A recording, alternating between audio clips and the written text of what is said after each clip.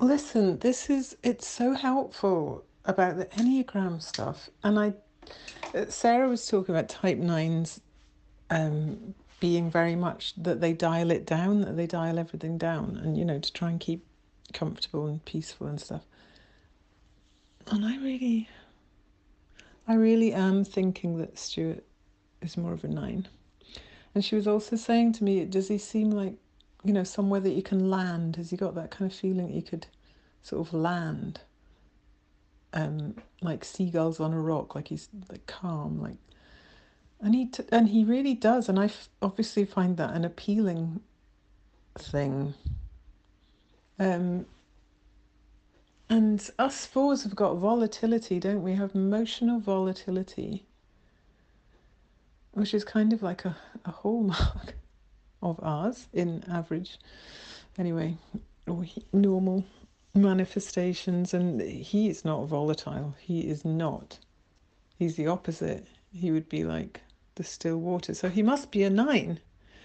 So if I'm thinking about that, I just like the Enneagram. It's so helpful to me. And when you remind me about how a nine operates, because I've never, I haven't studied it as much as you or Sarah, and I've never had reason to look into type nine. I have some clients who are nines, so it's really helpful for me to know that.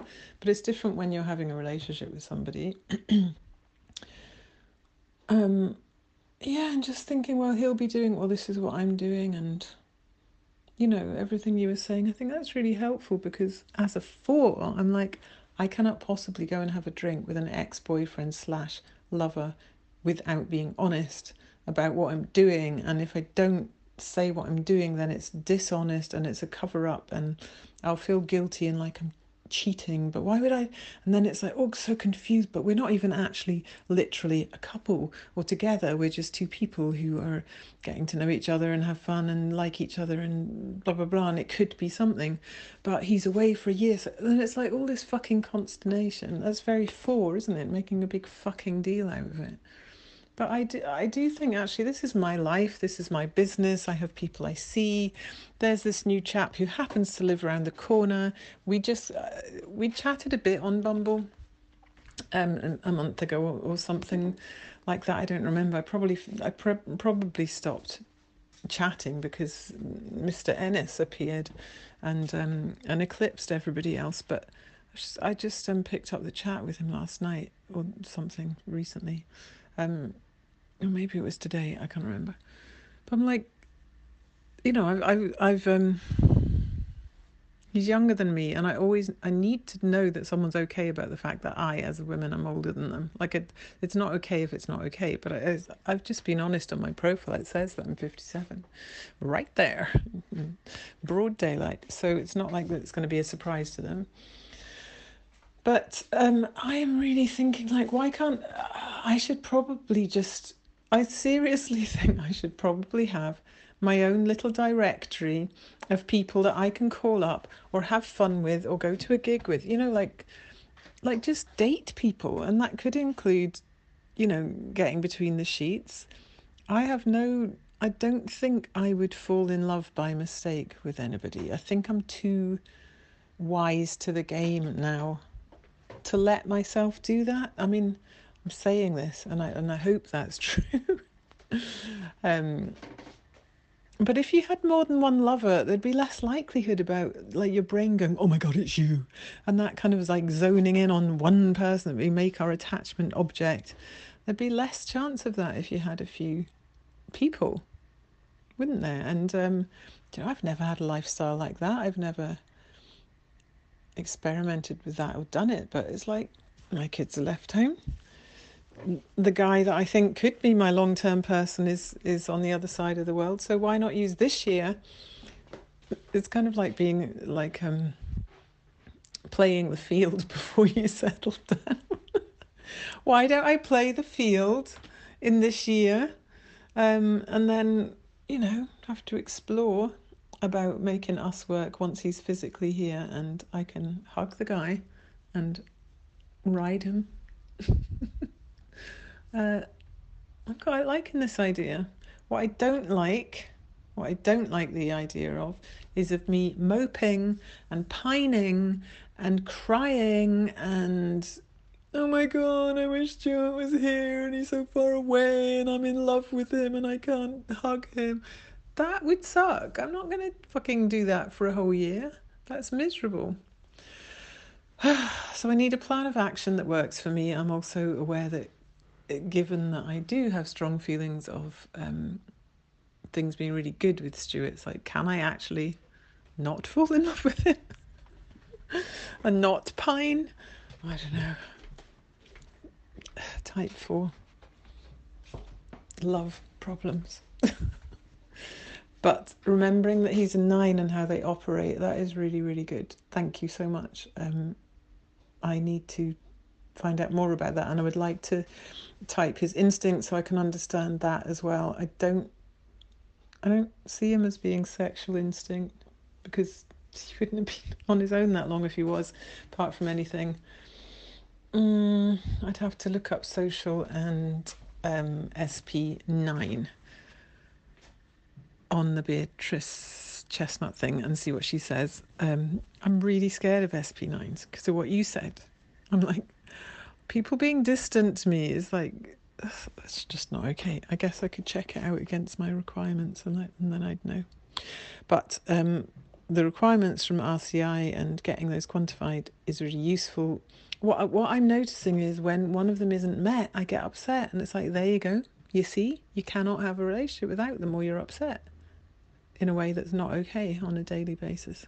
I know we get upset in a relationship. I don't mean that. I mean, like, fundamentally. And we're going to have to work on your cynicism, aren't we, Mr. Wasserman? Your cynicism. Yes. Because the fact of the matter is, it's a self-fulfilling prophecy. And if you believe or do not believe, if you believe that you cannot, and there is not any person in the world that you will meet that would meet your requirements, which is your belief at the moment, then do you know what? You won't meet them. And I'm not being sort of like naively innocent here. There is something really exciting about opening one's mind to what one really wants. There's an energy to it and there's a passion to it. And, hopeful optimism is the opposite of depression. And I was getting coached yesterday by one of my colleagues when we were doing our practice stuff. And whatever it was she asked me, she really got me into this hopeful optimism place by helping me get on top of the scarcity mindset that I was in around there not being someone that could, meet my requirements. And even just getting brought into the position of hopeful optimism, there's so much energy in it and excitement in it. It's really lovely. It's like surfing. Not that I've ever surfed, but I imagine like riding a wave, like you're on the fucking wave, you're up on the board, you're not falling over, and it's got this like, yes, energy to it. It's amazing. And that was just a 15-minute coaching session around this. And oh, there goes, sorry, out of the window, there goes one of Cleo's best friend's dads. He's probably 10 years younger than me. He's probably 47. He's just too fucking cool for school. He's got his skateboard, his little beanie hat, and no jacket in the sun, with his little jersey on. He's a very sweet guy, and he's also far too cool for school. And he is a publisher, published The Life of Pi. What's that, Picador? Works for them anyway. Sorry, it distracted, seen him going past. And forgot what I was talking to you about. But yes, it was about cynicism and hopeful optimism. So it will be interesting to see what you do as you go through the coaching program, and if you maintain your cynical position of thinking it's not possible for you to meet a woman who does meet all of your requirements. I would just be interested to see where that goes for you. There we go. That's the business. Maybe that's another way we get free of the cage, but playing someone else's game. And I like this, and I find it galvanizing for me too. My current strategy, I think, is to just try and keep anyone who's vaguely interested in me, just keep them sweet. Which is hard because I'm a nice arsehole. Stress on the arsehole. It is hard because I'm a nice arsehole. It's hard because I'm a nice arsehole. But just keep them sweet because, and in a very, sorry to say, but kind of like, yeah, kind of utilitarian way, which I used to feel, very bad about. And I would never do that. I would never date two people or have a couple of people on the go all at the same time or whatever that means. I would never, ever, and I've never done that in my life. But, my last relationship really proved to me, if proof was needed, just how we use each other in the realm of Eros. I was used in the realm of Eros until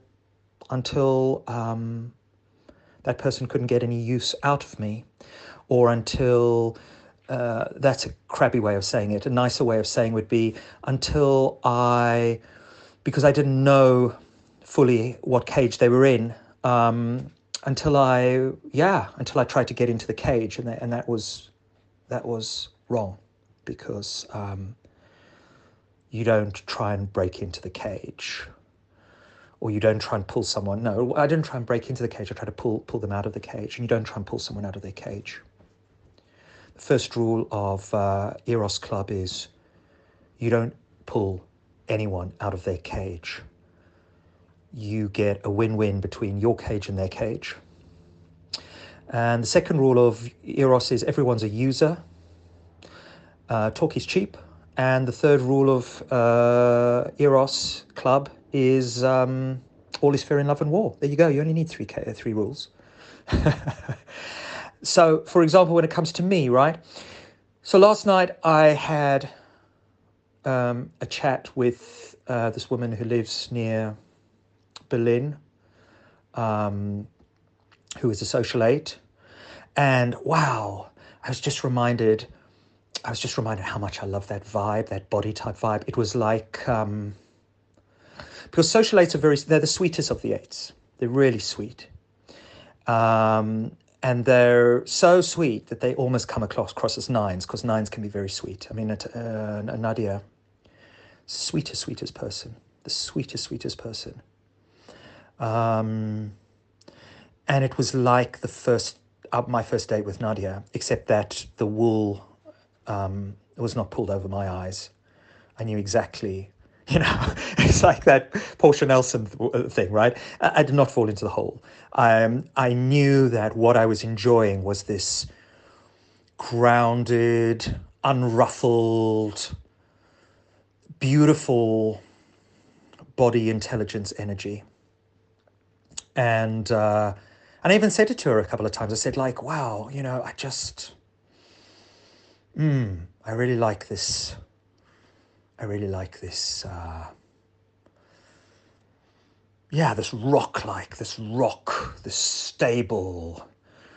And I got it in spades with Nadia, who was sweet and stable. But I was like Sisyphus trying to push that rock out of the cage. And of course, the rock would never budge, because rocks don't budge. That's the other important thing about body types. They never, ever budge. So don't push them out of the cage, don't pull them out of the cage, and they won't budge. They won't budge on anything. The desire has to come from them. But anyway, that was amazing. So that's somebody I'm going to keep sweet and keep a kind of flirty connection to, because, who knows? I don't have a functioning passport at the moment, but if I'm going to renew my passport, maybe I can go to Berlin for a week or a couple of weeks in the spring, and hang out with Anya. That would be lovely. Even Owana Noya.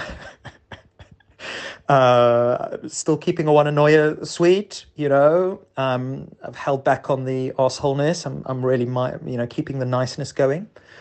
there's no way in hell I would ever have a relationship or with Oana, but I haven't had carnal relations, let's put it that way, for 15 months, 12 days, and 3 hours. And the reason I know this is because I've been keeping tabs. And the last time I had carnal relations was with Nadia. And this was like probably even a month before we broke up, because she had all of this like mouth surgery, and for about 3 weeks she was just not in a place for anything physical. So who knows, maybe it's 16 months. I can't remember when I first started counting it, from the breakup or from, but anyway, I haven't. And I like having sex, but I'm not just willing to go and have sex just for the sake of it with anyone. I'd like to have some feeling of tenderness, some sense of a relational connection to that person. And that just means I've just got to keep a whole bunch of people sweet. And at some point, one of those female human animals is going to what's the term? What's the biological term? I mean, I guess in terms of, the non-human animals, we would sort of say come into heat, but that's not the official term. But anyway, one of these human animals will come into heat. Oh, and there's also Zoe, who's this sort of who I spoke to last week and had like a 2-hour call with, and that was fun. That was kind of quite bantery. To SX2. She's very Jewish though, Zoe. But anyway, but she's interested in me. So I have 3 people who are interested in me, who are kind of keeping me in their back pocket, as far as in terms of their ego cages, which is cool.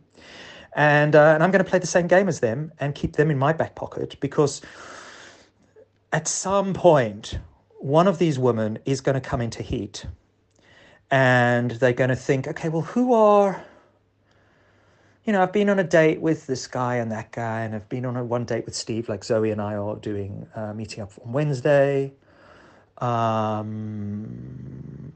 test the waters there. They're going to go like, oh, well, who's going to be the one? Which one's going to be the one? And unless I dial down my assholeness, which is, to a certain extent, it means being inauthentic, because I am an arsehole. I'm a very, very nice arsehole, but I am an arsehole, in inverted commas, because that's not how I see myself. I just see myself as an authentic, expressive, caring, quirky individual. But that translates as arsehole for most modern women, and that is cool. That is absolutely cool, because the sex drought is never ever going to be broken if I do not play the game, and that's what I'm going to do. I'm going to play the game, and I am going to wait for someone to come into heat, and also for the weather to come a bit into heat, right? Spring. It's helped. That helps the human animal as well as the non-human animal to become more focused on their sexual desires. Because, as I say, I'm also a competitive SX4. I've got a lot of catching up to do. Nadia's been, shagging basically since she left. I don't know how much shagging she's done, but I'm an SX4. I'm competitive, right? I mean, she's probably had, I don't know. She's probably done, I don't know, like like 100 shags or something. No, okay, maybe not that much. I don't know. How much shagging can one do in 16 months? Maybe this guy lived very, very close to her. Maybe they were shagging 3, 4 times a week. So you do the maths. I've got some catching up to do here. And all is fair in love and war.